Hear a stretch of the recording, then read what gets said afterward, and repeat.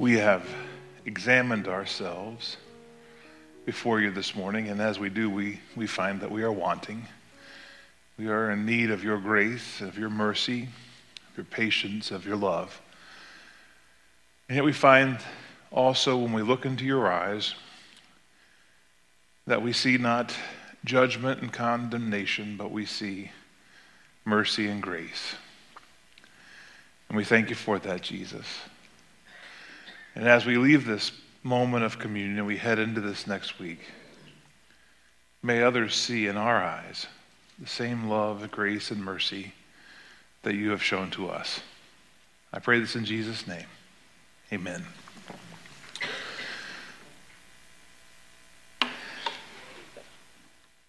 I love a great story where an underdog overcomes all the obstacles to win. I don't know if you enjoy those kinds of stories or not, but those are the ones that have always captured my attention, winning against the long odds, against all odds, and coming through. I especially like stories where the circumstance involves a moment of fear and anxiety and a sense that there's just no way we can get through this, and yet somehow the heroine or the hero is able to overcome their fear, overcome the challenge they're facing to find victory. A David and Goliath kind of moment. I enjoy those kinds of stories because they remind me that even though life is difficult and we do face lots of hard times, God is able to get us through those. And as I was thinking about that story, I was reminded of a book I was given by my father-in-law before he passed. It's a book called When God Builds a Church. And it's a fascinating story about a church that overcomes all kinds of challenges to be the church that God wants them to be. The introduction, though, tells the story of a moment, a pivotal moment in that church's history, where the pastor has to face some fears and make some big decisions in order to see what God's going to do. I want to read to you from the introduction to that story. It says this. The author writes, "I'll never forget the first time I met Butch Dabney. It was an afternoon conference in Cincinnati, Ohio, and during the conference, at a break, he walked up to me. The year was 1965 when I first heard those words. 'Hi, I'm Butch Dabney,' he said. 'I'm the chairman of the pulpit committee of a brand new church. And I'd like to talk to you about our church. Do you have a moment?' Now the author writes, Butch, who was then in his early 40s, was personable and confident, relaxed and quick-witted. And he had a contagious enthusiasm for the Lord and the new church that he had helped to start. 'This is going to be such a special church,' Butch assured me. 'We just started a few years ago with 50 members, and among those members were several experienced and devoted leaders who really want to see a church that honors Christ and grows. And although we currently are meeting in the basement of a house, we've grown to be over 125 people. And we're in the process of building a new church building that'll seat 400. Butch spoke with conviction and enthusiasm as he continued. He wrote, 'We believe that what we do for the Lord should be our very best. We also believe we have the potential to be a powerful church. We've been praying for the right minister, and that's where you come in.' Well, the author says the situation sounded ideal. But, he writes, 'I knew I had to say, your church sounds wonderful. I'm sure it's going to do great things, but I know it cannot be the Lord's will for me right now.' The author continued, 'In June, I became the first full-time minister of a congregation over in Ohio. I committed to stay for at least a year. So, Butch, you see, it cannot be God's will for me to break that promise. Butch and I parted company, and I didn't think that I would ever see him again. Several months later, I received a long-distance phone call. The voice was no longer familiar until he spoke these words. "Hi, I'm Butch Dabney. Remember me? I talked with you at a conference on evangelism several months ago. But we still haven't found a minister. And 2 women from our church came to hear you preach last Sunday. They gave a glowing report.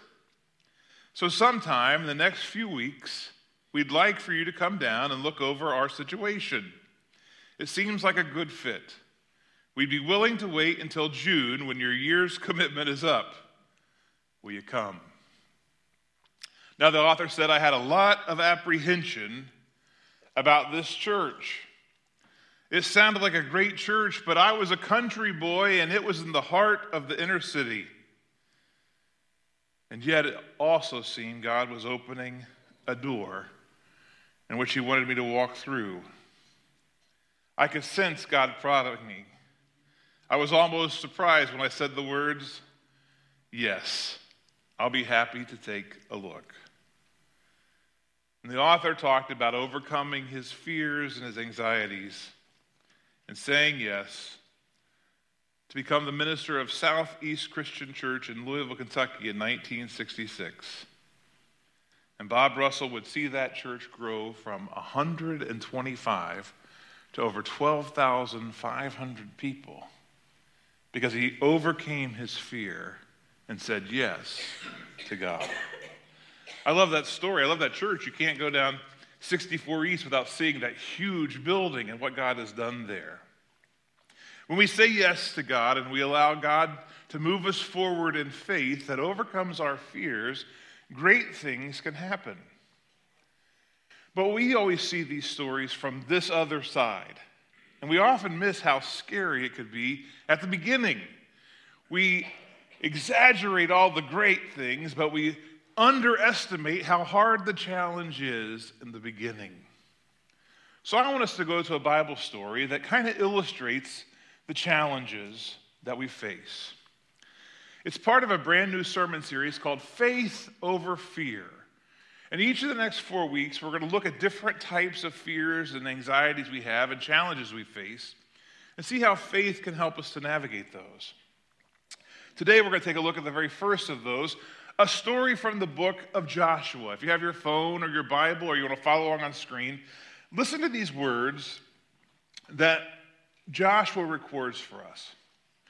After the death of Moses, verse 1 says, so let's start right there. When you hear that phrase, you should immediately think a crisis. A change of leadership is almost always cause for a crisis. We've seen that in our own country, that when leaders shift and change, that can cause lots of instability and frustration. And Moses has just died. The people are apprehensive. They're nervous. Joshua continues. After the death of Moses, the servant of the Lord said to Joshua, the son of Nun, who was Moses' aide, "Moses, my servant, is dead. Now then, you." Well, this is another big step. Here's Joshua stepping into a brand new role, a brand new circumstance. If death caused the first crisis, then this is the second. Do we trust the new guy? What's it going to be like? Joshua continues and he presents another crisis that they're facing. "You and all these people get ready, for I want you to cross the Jordan River into the land that I am about to give them, to the Israelites." Here's another crisis. And this is it. They've come, after 40 years of wandering, they've come to the edge of the promised land. And while they don't know everything that's in store for them, they recognize there are some big challenges in front of them. And the first one that he gives is enormous. While the Jordan River oftentimes is no wider than this and just trickles through its banks, there are times in the year where it swells well beyond its banks into the fields and into valleys that are nearby. In fact, there is a point in the spring on occasions where the Jordan would kind of look to us like the Mississippi, mighty and strong. And it just so happens in this story, that's what it looks like. When God says, hey, we're going to cross that river, the people look at it and they think, man, that's an enormous river. How are we going to get across that? What's that going to be like? Oh, it wouldn't be scary for trained soldiers who were ready to ford something like that. They would probably have the ability, but think about this crowd. There are lots of moms with new babies and children, and they weren't a society, they were desert people. They didn't spend a lot of time crossing rivers. That wasn't their primary task. And so this was scary. It was unfamiliar. When God calls us to do something that's scary and unfamiliar, we face a crisis. Am I going to trust God to do this thing, or am I going to let my fear keep me from trying? There are at least 3 different kinds of crises that we face in life. One kind of crisis we face is called a situational crisis. It's when an accident has occurred or something unexpected has happened, an unexpected loss, and we aren't sure how we're going to move through that situation. Think the story of Job. In a single day, he learns he's lost his kids, he's lost his wealth, his livestock. He faces a crisis, a situation that he's never faced before, and it's overwhelming. An overwhelming kind of crisis. There's a second kind of crisis that we face in life. It's a much more natural kind. It's not unexpected, but we often don't plan for it well. And that's what we call developmental crises. It's part of our natural human development, right? It's the crisis that you face when you first leave home. You're a little nervous about life on your own and how that's going to go, and it's a kind of crisis you face. There's another one, right? You marry someone and you start a life together, and yet you realize, this isn't everything I thought it would be. And so there's a kind of crisis you work through. There's a big crisis if God blesses you with children and you have a child for the first time and the baby's crying in the middle of the night, like, there's no instruction manual for these things. This is crazy. How are we going to move through this? And so you find that and you deal with that kind of a structure. That's a developmental kind of challenge. We can also expect some point in our life that there'll be other challenges that we'll face that are normal, retirement, or the end of one career and the start of another. Those are what we call developmental crises that happen. And you could think of like Abraham and Sarah in the Bible and the different challenges that they naturally faced as they moved through life. Of course, there's a third kind of crisis that we often face, and that's the existential crisis, the existence crisis. It's when we have to face a disturbing truth. It's when you hear that you've got an incurable illness, or the person that you promised to be with forever says, I want a divorce. Even though you're successful at your job and you do a good job, your boss comes in and says, listen, I'm sorry, we have to cut back. It's nothing you've done, but you no longer are employed here. These are moments where something threatens our existence. The way we do life is suddenly changed, and those existential crises can be severe. You could think of someone like Elijah in the Bible, someone who had tried to do what God wanted, but Jezebel has put a death sentence on him and put out a warrant and a hit on his life, and he goes running, fleeing, says, I want to die, God. Just take me home. I don't want to be a part of all this anymore. His existence was threatened. There are other kinds of crises or crises that we face in life. But this text points to some things that can help us when we face a crisis, when we face things that scare us. And one of the most important ones is given right here in the 3rd verse. And that is, when we face a crisis, we should cling and hold tightly to God's promises. God always keeps his promises. Everything else around us may fail, but God never fails. Here's what God speaks through Joshua. I will give you every place where you set your foot, just as I promised Moses. In fact, he goes on and he makes another promise. No one will be able to stand against you all the days of your life.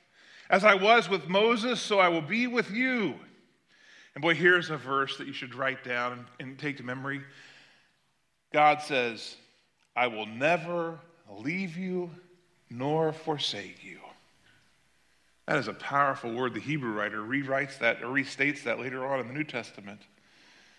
That's what God says. I promise I'm not going to leave you in the crisis.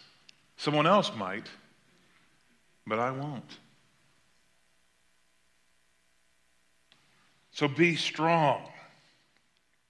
Be courageous, because you will lead these people to inherit the land that I swore to their ancestors. If the first thing we do in times of crisis is hold tight to God's promise, the second thing we do in a time of crisis is to find our strength and our courage. Did you hear what God said? Be strong. Be courageous. It's in you. Find it. I made you. I put it in there. Now figure out where it's at. Draw on that strength that you have. And by the way, I think for those of us who are God followers, we have to remember that part of that strength isn't our own. It's a sense that God is with us. In fact, I'll say as much in just a moment.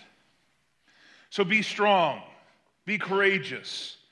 And a third thing that he calls them to do is to be careful to obey all the law that my servant Moses gave you. Do not turn from it to the right or to the left, that you may be successful wherever you go. In a time of crisis, it's important for us to continue to obey God. One of the things that we need to understand about crises is sometimes they have nothing to do with us, but a lot of the time, we create our own messes. We have a part to play in the crisis that we face. And if we're really honest, a lot of times what leads us to a crisis is sin and disobedience. And so one of the things that we do when we face a crisis is we take a really hard look and then we ask this tough question. Am I obeying God in this? Now the answer might be, boy, big fail. If that's the case, what do we do? Well, the Bible says that if we confess our sins to God, he is faithful and just to forgive us of all unrighteousness. And so we confess that to God if we're not where we need to be, and we say, okay, I'm going to obey God's word. I'm going to obey God's law.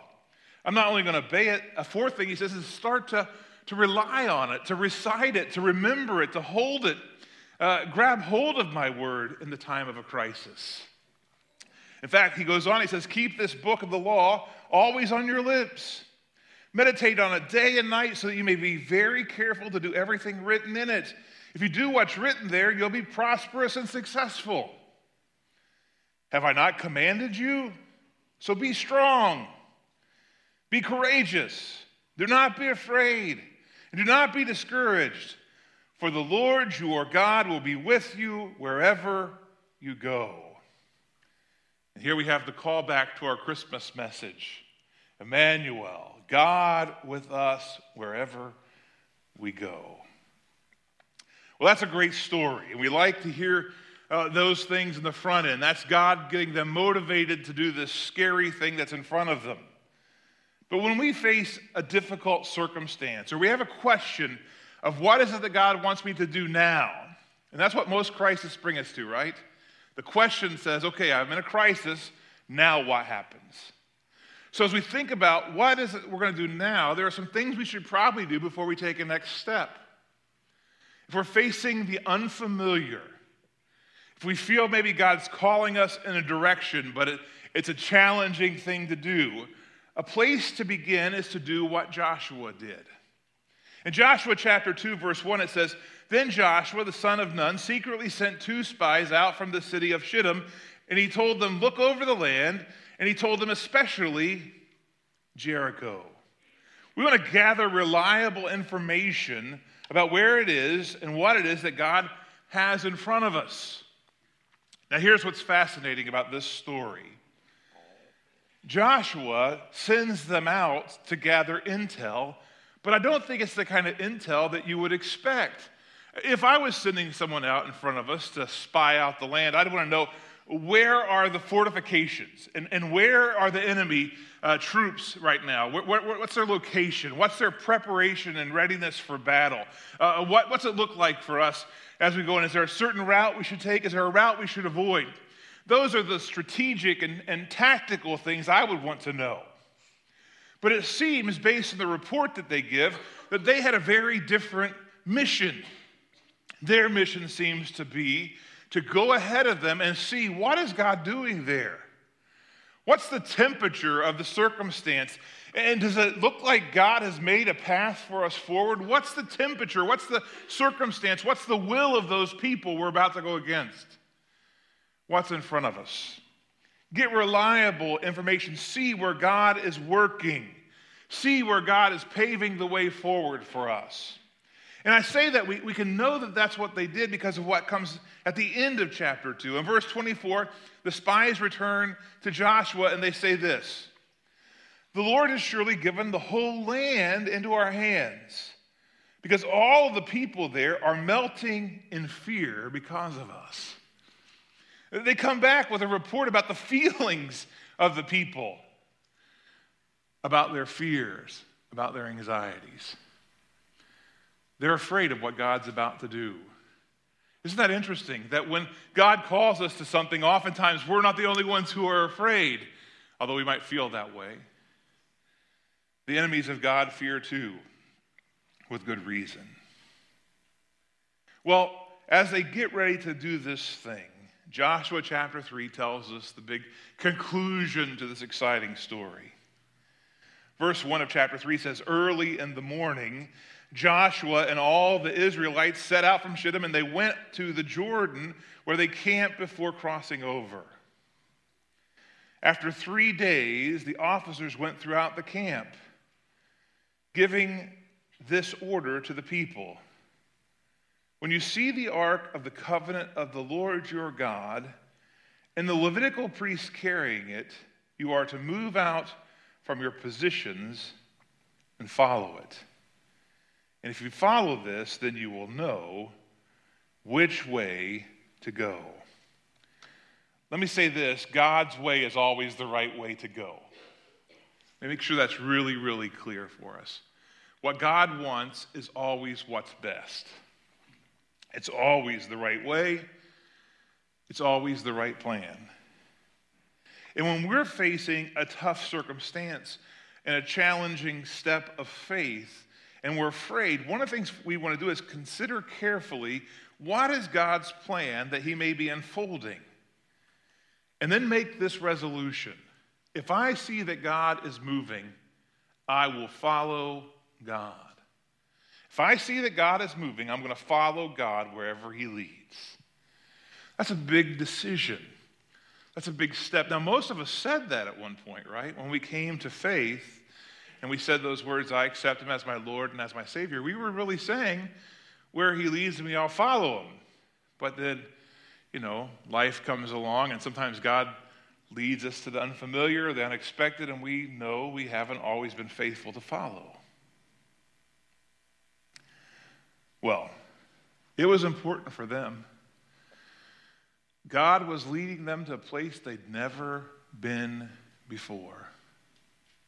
And man, it was a place that held great promise for them, great potential for them. It was a blessing that was in front of them.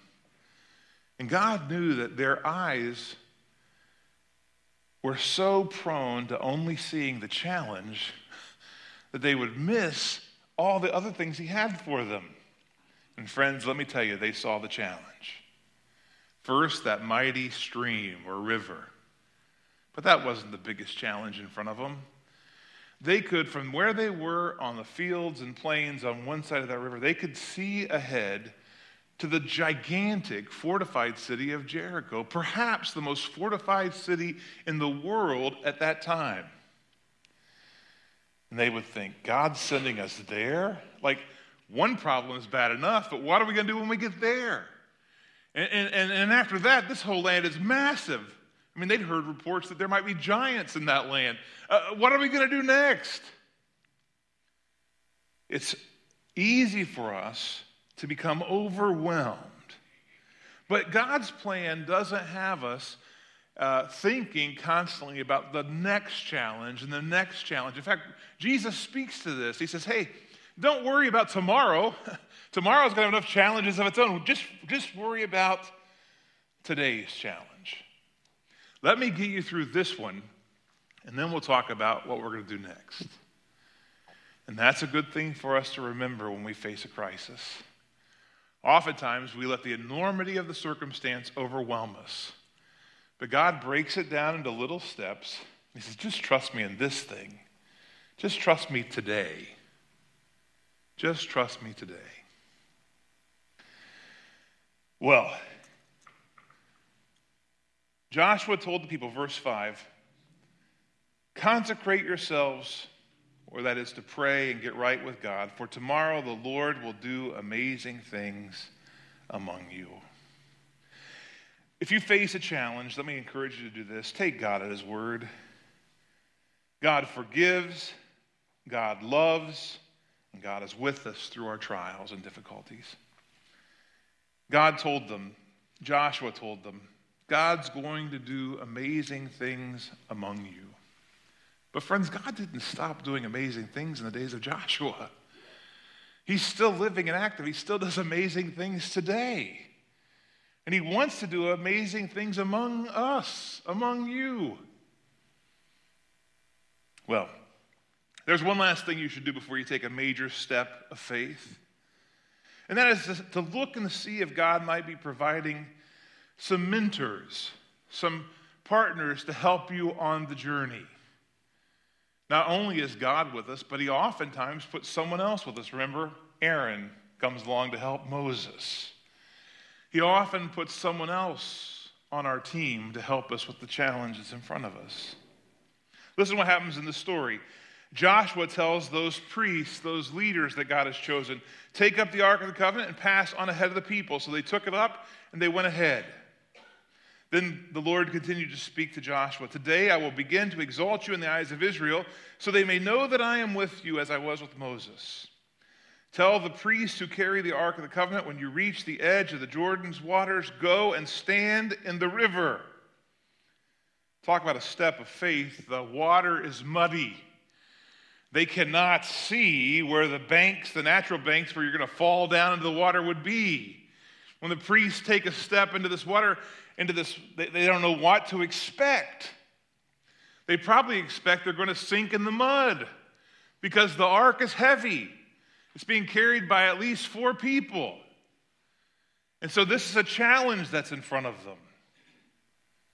Well, God continues in verse 13. As soon as the priests who carry the ark of the Lord of all the earth, set foot in the Jordan, its water flowing downstream is going to be cut off, and it will stand up in a heap. Now, I know if you're here today and you're a critic or a skeptic or a cynic, you're thinking to yourself, well, I wonder how this story ends. How's this going to work out for somebody? So let's see. Verse 14 tells us what happens. It says, when the people broke camp across the Jordan, the priests carrying the Ark of the Covenant went ahead of them. The Jordan was at flood stage, all during the harvest. Yet as soon as the priests who carried the ark reached the Jordan and their feet touched the water's edge, the water upstream stopped flowing. It began to pile up at a great distance away at a town called Adam in the vicinity of Zarethan. And while the water flowing down to the Sea of Arabah, that is the Dead Sea, was completely cut off. So you picture the scene. No more water is coming in, and all the water that's there is just draining away to the south. And as that's happening, the priest who carried the Ark of the Covenant of the Lord walked further. And they stopped in the middle of the Jordan. And I love this verse. And they stood on dry ground while all of Israel passed by, until the whole nation had completed the crossing on dry ground.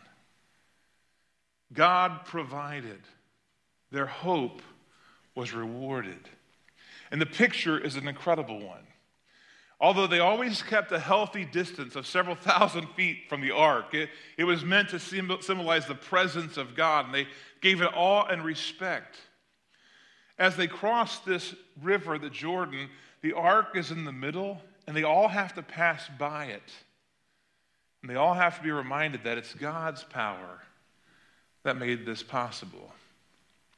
And that's what we need to remember when he helps us through a crisis. All humanity has been prone to think once they've gotten to a crisis, look at me, I did it. In reality, we say, look at us. God and me, we did this together. God got them through. God got them across. Their hope was rewarded. When faith is required, hope is often born. We hope for something incredible to happen. And when faith overcomes fear, we often find that our hope is not only restored, but it's rewarded with a blessing from God. I like something that was written by Max Lucado. Max writes this with regard to hope and challenges we face. Max writes, "Our problem is not so much that God doesn't give us what we hope for, as it is that we don't know the right thing for which to hope. You see, hope is not what you expect. It is what you would never dream. Hope is a wild, improbable tale with a pinch me, I'm dreaming ending. Hope is Abraham adjusting his bifocals so he could see not his grandson, but his son. It's Moses standing in the promised land, not with Aaron or Miriam at his side, but with Elijah and the transfigured Christ. It's the old man Zechariah left speechless at the sight of his wife Elizabeth, gray-headed and pregnant. It's the two Emmaus-bound pilgrims reaching out to take a piece of bread from a stranger only to see the nail-pierced hands when he offers it to them. You see, hope is not a granted wish or a favor performed. Hope is far greater than that. It's a zany, unpredictable dependence on a God who loves to surprise us right out of our socks. And he loves to be there in the flesh to see our reaction. God has plans for you, for me, for us. I don't know all that's in front of us. Certainly we can see challenges that are like that Jordan River was. They seem big. And we could look to the future and maybe see some kinds of Jerichos out there. They certainly exist. But God exists too. And God is bigger than the Jordan. He's bigger than Jericho. He's bigger than whatever obstacle or challenge or crisis that you face. And yet we all have the same challenge. Will I step out in faith to do what God is calling me to do? Or will I stay back on the other side of the Jordan?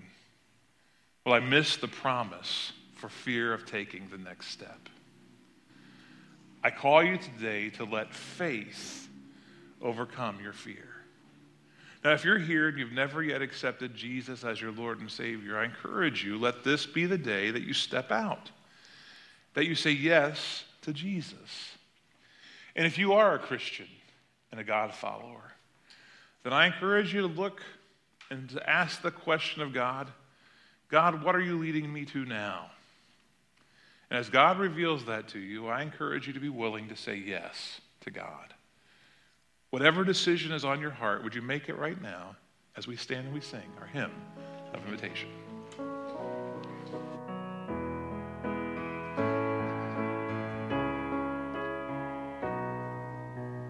Take my life and let it be God's